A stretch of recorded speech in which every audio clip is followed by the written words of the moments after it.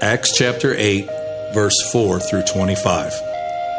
Now those who were scattered went about preaching the word. Philip went down to the city of Samaria and proclaimed to them the Christ. And the crowds with one accord paid attention to what was being said by Philip, when they heard him and saw the signs that he did. For unclean spirits, crying out with a loud voice, came out of many who had them, and many who were paralyzed or lame were healed. So there was much joy in that city. But there was a man named Simon who had previously practiced magic in the city and amazed the people of Samaria, saying that he himself was somebody great. They all paid attention to him, from the least to the greatest, saying, "This man is the power of God that is called great." And they paid attention to him because for a long time he had amazed them with his magic. But when they believed Philip as he preached good news about the kingdom of God in the name of Jesus Christ, they were baptized, both men and women. Even Simon himself believed, and after being baptized, he continued with Philip. And seeing signs and great miracles performed, he was amazed. Now when the apostles at Jerusalem heard that Samaria had received the word of God, they sent to them Peter and John, who came down and prayed for them that they might receive the Holy Spirit, for he had not yet fallen on any of them, but they had only been baptized in the name of the Lord Jesus. Then they laid their hands on them, and they received the Holy Spirit. Now when Simon saw that the Spirit was given through the laying on of the apostles' hands, he offered them money, saying, "Give me this power also, so that anyone on whom I lay my hands may receive the Holy Spirit." But Peter said to him, "May your silver perish with you, because you thought you could obtain the gift of God with money. You have neither part nor lot in this matter, for your heart is not right before God. Repent, therefore, of this wickedness of yours, and pray to the Lord that, if possible, the intent of your heart may be forgiven you. For I see that you are in the gall of bitterness and in the bond of iniquity." And Simon answered, "Pray for me to the Lord, that nothing of what you have said may come upon me." Now when they had testified and spoken the word of the Lord, they returned to Jerusalem, preaching the gospel to many villages of the Samaritans. Good morning, everybody. How are you doing today? If you'll notice, I pulled a John Park today and I left the lights on. Called it John Park because he's the one who started it, and I get to see you for a change. You guys don't get to just see me, but I get to see you. It's good to be here this morning and to have the privilege of opening God's Word and studying it with you. It was the best of times. It was the worst of times. It was the age of wisdom. It was the age of foolishness. It was the epoch of belief. It was the epoch of incredulity. It was the season of light. It was the season of darkness. Chances are you knew what book I was quoting from after only the first 6 words. I could have told you what book that was from, and to be honest, I've never read it.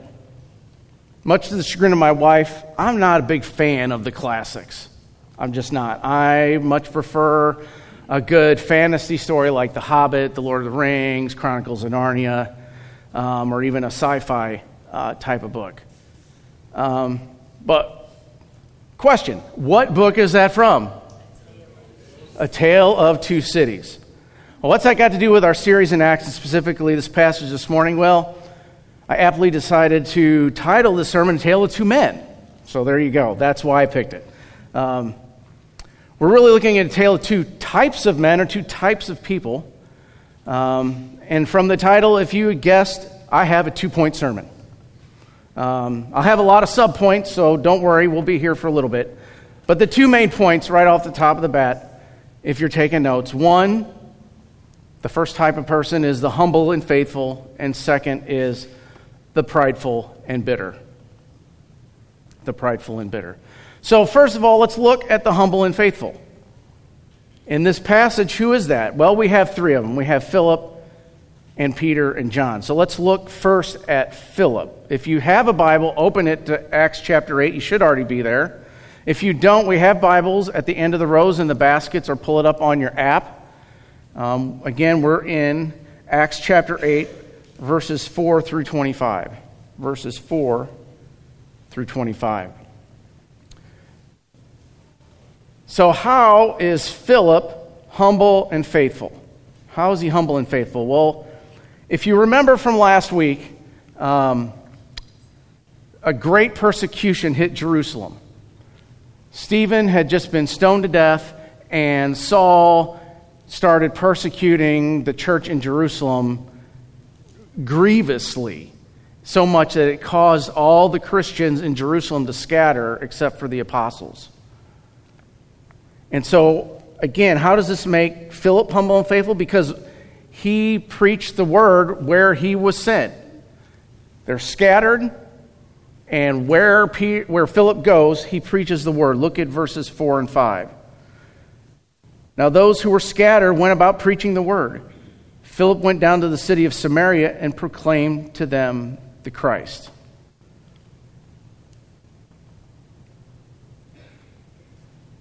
Everyone was scattered. It would have been easier for them when they got scattered, because they were being persecuted for the name of Jesus, to just not say anything. But the early Christians wouldn't do that, and they couldn't do that. They could not stop talking about the resurrected Jesus. So Philip heads to Samaria. It's just a little blurb in our text. He went down to the city of Samaria and proclaimed to them the Christ. But that is huge. That is a huge statement. And why is that huge? Well, you got to know the backstory. The Samaritans and the Jews didn't get along, and that's a huge understatement. In fact, some scholars say close to 1,000 years, the Jews and the Samaritans had been fighting. Lots of disdain and hatred between the two. The Samaritans kind of practiced their own form of Judaism. They even had their own temple on Mount Gerizim. Lots of hostility going on for a long time. And this was drilled down deep in the culture and the psyche of the Jewish people. So for Philip to go there and preach the gospel was momentous, to say the least. Though if you recall, if you were here at the beginning of our study in the book of Acts, in Acts 1:8, Jesus tells the disciples, "You will receive power when the Holy Spirit has come upon you, and you will be my witnesses in Jerusalem and in all Judea and Samaria and to the ends of the earth." So we have to note that up till this point, all the gospel ministry has really been in Jerusalem, the capital of Israel.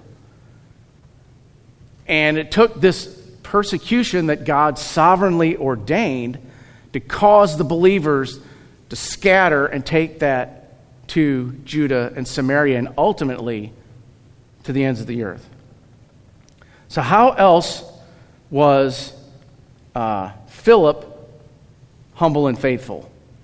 He performed signs and miracles and baptized believers in the name of Jesus. Let's look at verses 6 through 8. So take your eyes and look down at your Bible or your app, and let's look at 6 through 8. The crowds were with one accord, paid attention to what was being said by Philip. When they heard him and saw the signs that he did, for unclean spirits crying out with a loud voice came out of many who had them, and many who were paralyzed or lame were healed. So there was much joy in the city. And then down in verse 12. But when they believed Philip, what did he do? He preached the good news about the kingdom of God in the name of Jesus Christ. They were baptized, both men and women. So how does that make him humble and faithful? He didn't come blowing horns and all pomp and circumstance and making much of himself. He came with what he had, and that was the good news of the resurrected Christ. And that reminds me of another passage in Acts that we've already looked at, and that's in Acts chapter 3, verses 1 through 7. If you remember this, it says, "Now Peter and John were going up to the temple at the hour of prayer, the 9th hour, and a man lame from birth was being carried, whom they laid daily at the gate of the temple that is called the Beautiful Gate, to ask alms of those entering the temple. Seeing Peter and John about to go into the temple, he asked to receive alms. And Peter directed his gaze at him, as did John, and said, 'Look at us.' And he, being the beggar, the lame man, fixed his attention on them, expecting to receive something from them. But Peter said, I have no silver and gold, but what I do have I give to you. In the name of Jesus Christ of Nazareth, rise up and walk. And he took him by the right hand and raised him up, and immediately his feet and ankles were made strong. This is what Philip does. He comes to Samaria. He's preaching the gospel of Christ, and he's doing these same things. He's healing the lame. He's driving out demons, not for his own glory, but for the glory of Christ. And then Peter and John, how are they humble and faithful? Well, first of all, let's look at what happens in verses 14 through 17. So again, look down at your Bible. Verse 14, now when the apostles of Jerusalem heard that Samaria had received the word of God, they sent to them Peter and John. So what news did they hear? That the Samaritans had received the word of God. They had trusted in Jesus. Verse 15, who came down and prayed for them that they might receive the Holy Spirit, for he had not yet fallen on any of them, but they had only been baptized in the name of the Lord Jesus. So why did the apostles need to send someone? The Samaritans hadn't received the Holy Spirit yet. We'll get to that in a second. They laid their hands on him, verse 17, and they received the Holy Spirit. So why hadn't they received the Holy Spirit? If you want to get a whole big old in-depth answer to that, that's going to be at least 1 or 2, 3 sermons on its own. But let's see if I can just hit the high points here. So in Christianity, there's 2 viewpoints as to how we receive the Holy Spirit and when. First is what we would call a 2-stage initiation. Pentecostals and charismatics kind of hold to this in that at the time of you put your faith in Christ, you get the down payment, you're saved, but you don't really have the full experience of the Holy Spirit until somebody prays over you and lays hands on you, and then you get fully baptized and you get all the miraculous stuff, normally speaking in tongues. And as I was thinking and praying about this past week, why is it always speaking in tongues? And I think, and this is just my opinion, it's the easiest to fake. You can't fake the gift of healing. I mean, there are people that kind of do when you go to these healing crusades, but that is really hard to fake. Speaking in tongues, you can fake. You can just babble whatever and say, I'm speaking in tongues, I've got, the gift of tongues, and there you go. A number of years ago, and I mean a number of years ago, it might have even been before Leslie and I started coming to Genesis, we were invited to a local church. A friend of ours was, I think, singing in the band that night, and that church happens to be on the charismatic side. And, music was great. Sermon was iffy because it was Marilyn Hickey. If you don't know that name, she is a Word of Faith teacher, a health and wealth teacher, meaning the more faith you have, the more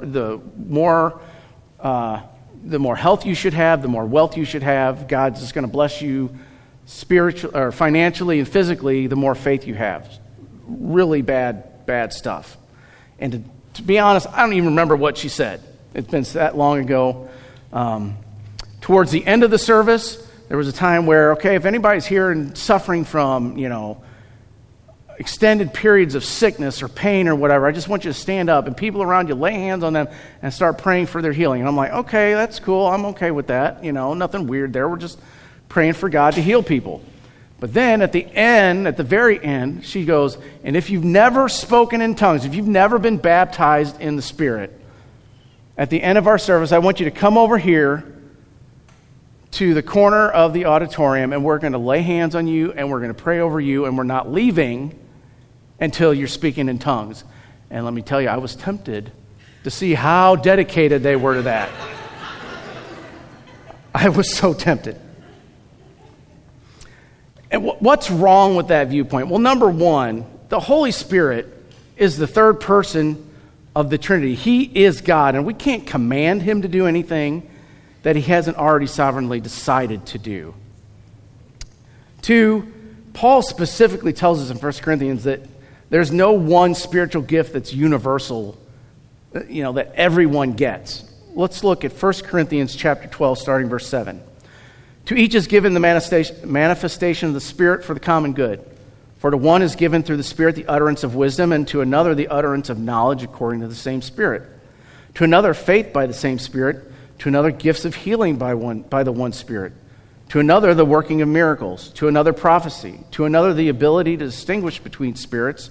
To another various kinds of tongues. To another the interpretation of tongues. All these are empowered by one and the same Spirit, who apportions to each one individually as he wills. And then later on in that same passage in verse 27, he says, Now you are the body of Christ and individually members of it. And God has appointed in the church first apostles, second prophets, third teachers, then miracles and gifts of healing, helping, administrating, and various kinds of tongues. Are all apostles? Are all prophets? Are all teachers? Do all work miracles? Do all possess gifts of healing? Do all speak with tongues? Do all interpret? For those of you that aren't big in the English terminology, that's called a rhetorical question, meaning the answer is no. The answer is no. Not everybody's a prophet. Not everybody's a teacher. Not everybody does miracles. Not everybody has the gift of healing. Not everybody speaks in tongues. So when you go to a church and they say, we're going to lay hands on you and we're going to pray over you and we're not leaving until you speak in tongues, they are going directly against what the apostle says. So that can't be what we're looking at here in chapter 8. But before we go further in that, so that was a two-stage initiation. You get the Holy Spirit when you believe, but you really don't get the full experience until we lay hands and pray on you. The other viewpoint is what we'll call the one-stage initiation, meaning at the point of conversion, the point you put your faith in Jesus Christ, you get the Holy Spirit. Bam, whole thing. He's not holding himself back. You get him fully. And that's the stance we hold here at Genesis, because that's what we see in Scripture. In Acts chapter 2, verse 38, Peter says, Repent and be baptized, every one of you, in the name of Jesus Christ for the forgiveness of your sins, and you will receive the gift of the Holy Spirit. No mention of laying on of hands. Acts 10:44, while Peter was still saying these things, the Holy Spirit fell on all who heard the word. Again, no mention of laying on of hands. Galatians 3:2, let me ask you only this. Did you receive the Spirit by the works of the law or hearing by faith? Galatians 3:14, so that in Christ Jesus the blessing of Abraham might come to the Gentiles, so that we might receive the promised Spirit through faith, not laying on of hands. Ephesians 1:13, in him you also, when you heard the word of truth, the gospel of your salvation, and believed in him, you were sealed with the promised Holy Spirit. Scripture's clear that we receive the Holy Spirit at the moment of regeneration. So why is this different? Why in this particular passage did the Holy Spirit choose not to fall on the believers at the moment of conversion? John Stott says this in his commentary on the book of Acts, and I think he hits the nail on the head here. The Samaritan schism had lasted for centuries, like I said, 1,000 years or so. But now the Samaritans were being evangelized and were responding to the gospel. It was a moment of significant advance, which was also fraught with great peril. What would happen now? Would the long-standing rift be perpetuated? The gospel had been welcomed by the Samaritans, but would the Samaritans be welcomed by the Jews? Or would there be separate factions of Jewish Christians and Samaritan Christians in the Church of Jesus Christ? The idea may seem unthinkable in theory. In practice, it might well have happened. There was a real danger of tearing Christ apart, or at least of forming a new and separate church for themselves. Is it not reasonable to suggest, in view of this historical background, meaning that faction between the Jews and the Samaritans, that in order to avoid such a disaster, God deliberately withheld the Spirit from these Samaritan converts? The delay was only temporary, however, until the apostles had come down to investigate, had endorsed Philip's bold policy of Samaritan evangelism, had prayed for the converts, had laid hands on them as a token of fellowship and solidarity. and had this given a public sign to the whole church, as well as to the Samaritan converts themselves, that they were bona fide Christians, to be incorporated into the redeemed community on precisely the same terms as Jewish converts. And I think, like I said, John Stott hits it on the head right here. It's because God did not want the factions. He wanted both the Jews and the Samaritans to know that they were one redeemed community, despite the differences they had in culture, in language, and the hate that had gone on for so long. Paul describes it this way when he wrote to the church in Ephesus chapter 2 in verse 14. Paul is mainly addressing the separation, the schism that was between Jew and Gentile, but this can also be applied to Jew and Samaritan. For he himself is our peace, who has made us both one and has broken down in his flesh the dividing wall of hostility by abolishing the law of the commandments expressed in ordinances, that he might create in himself one new man in place of the two, so making peace, and might reconcile us both to God in one body through the cross, thereby killing the hostility. So we've seen Peter, John, Philip, all faithful and humble. They show up and they just do what they're called to do. And the only reason there's attention drawn to them is because they're doing these miraculous things, but they're not making it about them. Now let's look at the second type of person. He's the other person in our story. His name's Simon. And he is the prideful and bitter. And the text tells us a few things about Simon that I want to call pre-Philip, meaning what Simon was like before Philip showed up. One, people paid attention to him because he amazed them with his magic. Look down at verse 11. And they paid attention to him because for a long time he had amazed them with his magic. I mean, it's pretty self-explanatory, right? We're not told anything specific about this magic. I'm pretty sure it was not the Penn and Teller sleight of hand kind of thing. It was probably more along the lines of what the ESV Study Bible states. And it states this: magic in antiquity was practiced by both pagan and Jewish people with the goals of healing diseases, bringing physical blessing, cursing, or otherwise harming others, and guarding against both curses and demons. Magicians also claimed to foretell the future. Ancient literature and discovered magical books indicate that magic often involves special incantations, frequently invoking magical names of deities and demons, potions, and the use of magical objects such as amulets, incantation bowls, and figurines. So this magic that Simon's doing is demonic, to say the least. It's demonic.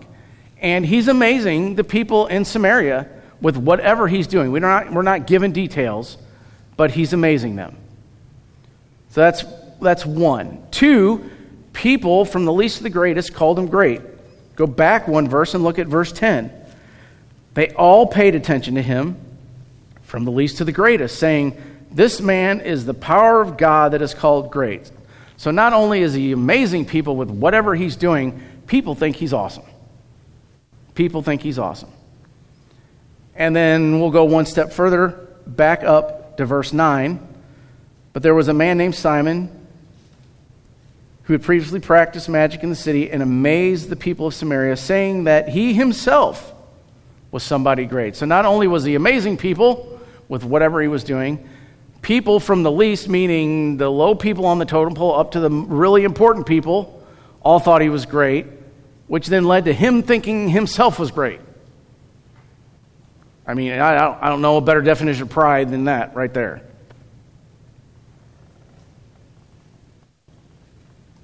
I can just picture it now. He would enter a room, enter a building, enter a crowd, and it would be all about him, you know. But what was he like after Philip shows up and the apostles arrive on the scene? Look down in verse 13. Verse 13. So in verse 12 we saw that Philip came preaching the gospel of Christ, And men and women believed and were baptized. And in verse 13, even Simon himself believed. And after being baptized, he continued with Philip. And seeing signs and great miracles performed, he was amazed. So Simon's amazed at what Philip's doing. So whatever Simon was doing didn't even compare to what Philip does when he shows up on the scene, healing lame people, driving out demons. But the problem is, this might have been a false conversion. We're not told for sure, but there are a couple indications in the passage that seem to lean that way. And we'll see those in a minute. So first of all, Philip shows up, and Simon is amazed at what's going on, so he believes and is baptized, just like some of these others, and he starts following Philip around. Second, he thinks he can buy the power of the Holy Spirit, to lay hands and give people the Holy Spirit. Look in verses 18 through 22. This is after Peter and John show up on the scene, and they're praying for the new Samaritan believers and laying hands on them, and they receive the Spirit. Verse 18, now when Simon saw that the Spirit was given through the laying on of the apostles' hands, he offered them money, saying, give me this power also, so that anyone on whom I lay my hands may receive the Holy Spirit. Now we might think, oh, that's pretty audacious. But you got to think, Simon, being this magician, this sorcerer, that was common in that circle. If you saw somebody that did something that you didn't know how to do, or knew a secret or whatever, you would pay them money to learn that, for them to teach you or to give you that ability. So for Simon, that's not weird. But for Christianity and the ability to lay hands on people and give them the Holy Spirit, that's wrong. And we see that in how Peter replies in verse 20. But Peter said to him, may your silver perish with you, because you thought you could obtain the gift of God with money. You have neither part nor lot in this matter, for your heart is not right before God. There's the first indication that maybe his conversion was false. We don't know. But that's an indication. The reason I say we don't know is because even after you come to faith in Christ and you're walking the Christian life, there are times when you're walking in sin and your heart's not right with God. Doesn't mean you're not a believer. It just means you're not walking in the truth. So it's not a clear indication, but it might have been a false conversion. So what is Peter's response in verse 22 ultimately? Repent, therefore, of this wickedness of yours, and pray to the Lord that if possible the intent of your heart may be forgiven you. So Peter rebukes them and tells them, repent and pray. Repent and pray. And then the third thing about Simon, after Philip shows up, is he is bitter and he's bound. Look at verse 23. This is Peter still talking to Simon. For I see that you are in the gall of bitterness and in the bond of iniquity. This is one place where I don't like how the ESV translators translated this. I mean, it's accurate. That's what the Greek says, but me being a 21st century American, I don't really understand what being in the gall of bitterness really means. So if you look at other Bible translations that take some of these arcane kind of phrases and make them a little bit more modern, it basically means you're full of bitterness. You are full of bitterness. And he's in the bond of iniquity. He's in bondage to this iniquity. Simon is full of bitterness and in bondage to iniquity. Why is he bitter? Why is Simon bitter? Well, think about this. We're not told specifically, but I think we can extrapolate this from the text. Why is he bitter? Because before Philip shows up, he's the dude. Right? Everybody thinks he's great. He's doing all these amazing things. Everybody listens to him and thinks he's awesome. And then Philip shows up, preaching the gospel, doing these miracles, and everybody starts paying attention to Philip and what Philip's saying. And now Simon, nobody listens to Simon anymore. Simon has essentially lost his power, his position, and his prestige. Yes, they all started with P's. He lost it all. He lost it all. I think if I was in Simon's shoes, I'd be bitter too. So the question is, how are you and I like Simon? How are you and I like Simon? Because whether we want to admit it or not, in one way or another, we are. We are like Simon. And you might think, oh, I don't think so. Hold on just a second. One thing you have to remember is that when we sin, whether it's lying or cheating or outbursts of anger or gossiping or violence or, the list goes on and on, there's always a sin beneath the sin. What does that mean? That means there's something you are not thinking correctly. There's a belief, an idea that you are holding in your heart and your mind that's not correct, that's causing you to act out in these ways. The underlying sin that drove Simon was pride. His pride, him thinking himself was great, and then losing it all caused him to be bitter. And so let's just look at that this morning. How is pride expressing itself in your life and in my life? How? Maybe you think, well, I'm not a proud person. Hold on. I'm going to touch on some stuff, and you might be surprised.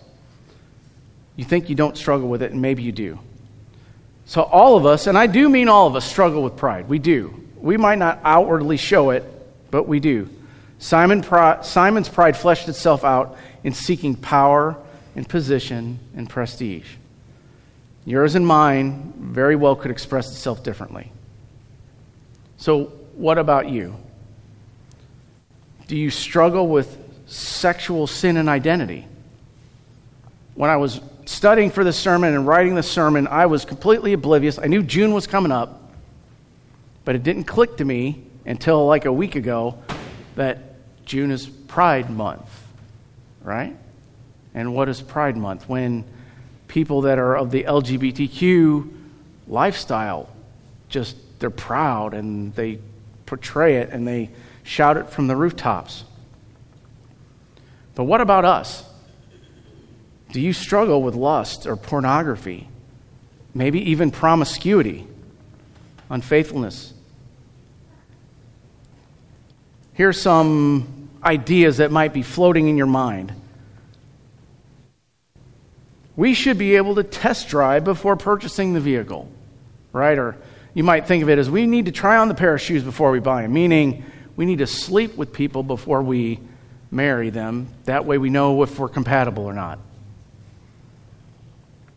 Or maybe our husband or wife isn't what we think we deserve, so we start looking elsewhere. Or maybe the confines of marriage are antiquated, and as long as we're emotionally faithful and our spouse is on board, physical intimacy with others is okay. Maybe you're thinking it's okay to be attracted to someone of the same gender because I was born that way. Or, maybe I was born with a certain set of anatomy, but I really don't feel like I mesh with that, and so I really identify with another gender, or I'm fluid. All these boil down to believing we think we know better than God about what we need, and that His design for life, relationships, marriage is faulty at best. Pride. We think we know better than God. And then that expresses itself in these ways. Maybe you struggle with anger or impatience. And I like to harp on this because this is one that gets me all the time, and my wife will attest to this. The anarchy we sometimes witness driving down 5th Street here in Eureka. People just driving down the middle lane, people driving down the shoulder to make a right-hand turn. If somebody's taking too long to make a right-hand turn in like the Dickie Bub's parking lot, people swerve into this middle lane to go around them. All this anarchy drives me nuts. Maybe you get impatient or angry because you have to wait too long in the drive-thru. Maybe it's because your kids don't listen the first through fourth time you tell them to do or not to do something. And most of the time you're telling them not to do it, and now the whole time they're doing it while staring right at you. Don't touch it, kind of thing, Or maybe your spouse doesn't do something the way you want it done in the time frame you want it done in. Or how about God doesn't answer our prayers quick enough or the way we want. Thus we think our timing is best and our wants and desires are most important. That's really what it boils down to. Again, it's pride. My wants and desires are more important than everybody else, so come on, let's get this drive-thru moving. Maybe you struggle with self-image. Does your home always have to be clean and arranged just so? Think Monica from the sitcom Friends. Everything had to be just right. And she would notice it too if it wasn't in the right spot or turned are you one of those people? Maybe you have to have the latest fashion trend. Looking around here, I don't think we all struggle with that, but maybe that is. Maybe. Maybe you always have to look put together. You don't want anybody to see you, unkempt. I've heard stories of wives who never let their husbands see them without makeup. That's just crazy. That's crazy talk. But I've heard that, and I was like, what? Or maybe we want our kids to behave. Not that that's a bad thing. You want them to behave at the store, at school, in the neighborhood, at church. But why do you want that? All the self-image boils down to we don't want anything to reflect poorly on us. We want to look good in front of other people. We don't want people to think less of us. Again, pride. Maybe you struggle with humility. In parentheses, false humility. When someone praises you for something and you respond with something like, no, really, no, I'm fine, no, it's, no, the whole time thinking, yeah, keep telling me how good I am. It makes me feel good. Or maybe, and I've struggled with this one in the past, have you ever had the thought that you've sinned so bad that God could never forgive you? You think, oh, how's that prideful? It took me a while to kind of grasp that, but it is. It's prideful to think that you've sinned so bad that an infinitely loving God could never forgive you. And that's pride. So how do we combat being bitter and prideful? How do we combat this pride?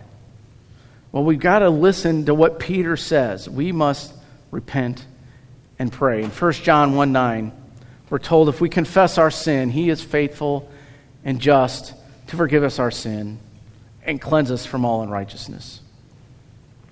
And 2, we've got to humble ourselves and submit ourselves to the Lord. Look at James chapter 4. In the first 3 verses, just as I read through this, just hear the pride that's underneath what's being said. What causes quarrels and what causes fights among you? Is it not this, that your passions are at war within you? You desire and do not have, so you murder. You covet and cannot obtain, so you fight and quarrel. You do not have because you do not ask. You ask and do not receive because you ask wrongly to spend it on your passions. Just, can you not hear the pride underneath all that? You adulterous people, do you not know that friendship with the world is enmity with God? Therefore, whoever wishes to be a friend of the world makes himself an enemy of God. Or do you suppose it is to no purpose that the Scripture says he yearns jealously over the Spirit that is made to dwell in us? Verse 6, but he gives more grace. Even if you are here this morning and you're struggling with some of the stuff I've already mentioned, and maybe it's something I didn't touch on. If you're struggling, God is there. He wants to give more grace, but you've got to humble yourself. You've got to repent. You've got to confess your sin, and you've got to come before Him humble. The end of verse 6. Therefore it says, God opposes the proud, but gives grace to the humble. Submit yourselves, therefore, to God. Resist the devil, and he will flee from you. Draw near to God, and He will draw near to you. Cleanse your hands, you sinners, and purify your hearts, you double-minded. Be wretched and mourn and weep. Let your laughter be turned to mourning and your joy to gloom. Humble yourselves before the Lord, and He will exalt you. I would encourage you this afternoon, this coming week,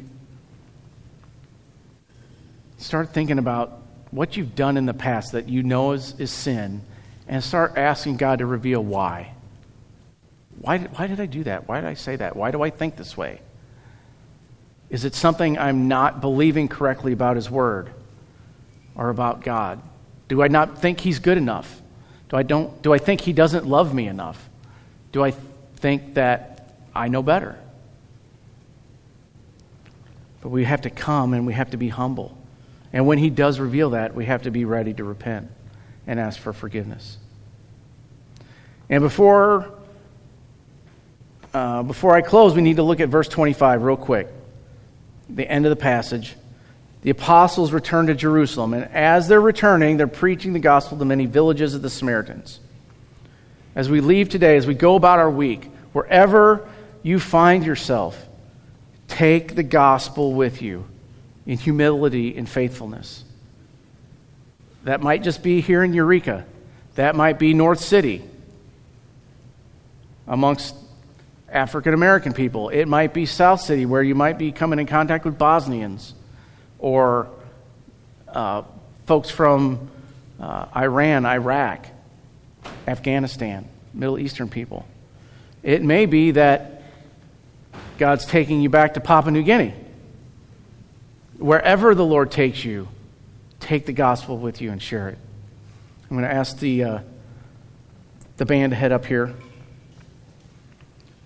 Everybody else, I want you to just close your eyes for a second, bow your heads, and just think about this real quick. This past week, when you've blown it, maybe even this morning, and you've blown it, why? What was it that caused you to say or act or do what you did?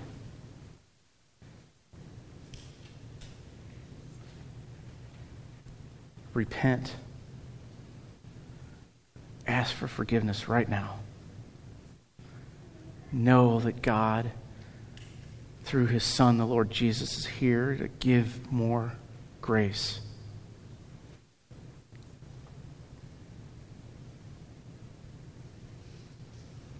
Heavenly Father, we come before you this morning and we thank you so much for your Son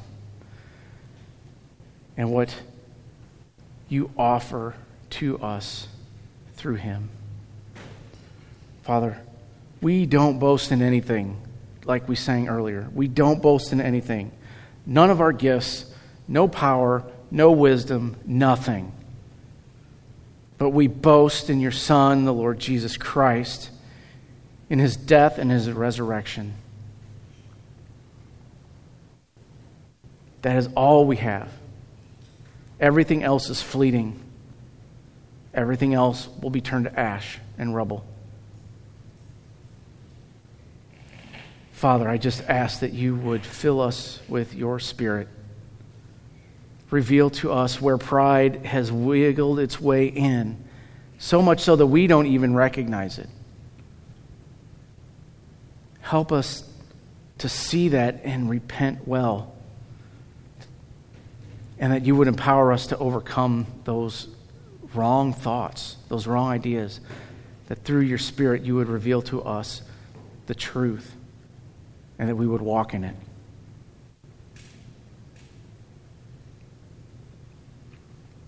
Father, thank you so much for your word. I pray this week as we meditate on it, that through the power of your Spirit, you would make us more like your Son, the risen and alive Lord Jesus Christ. We pray these things in his name. Amen.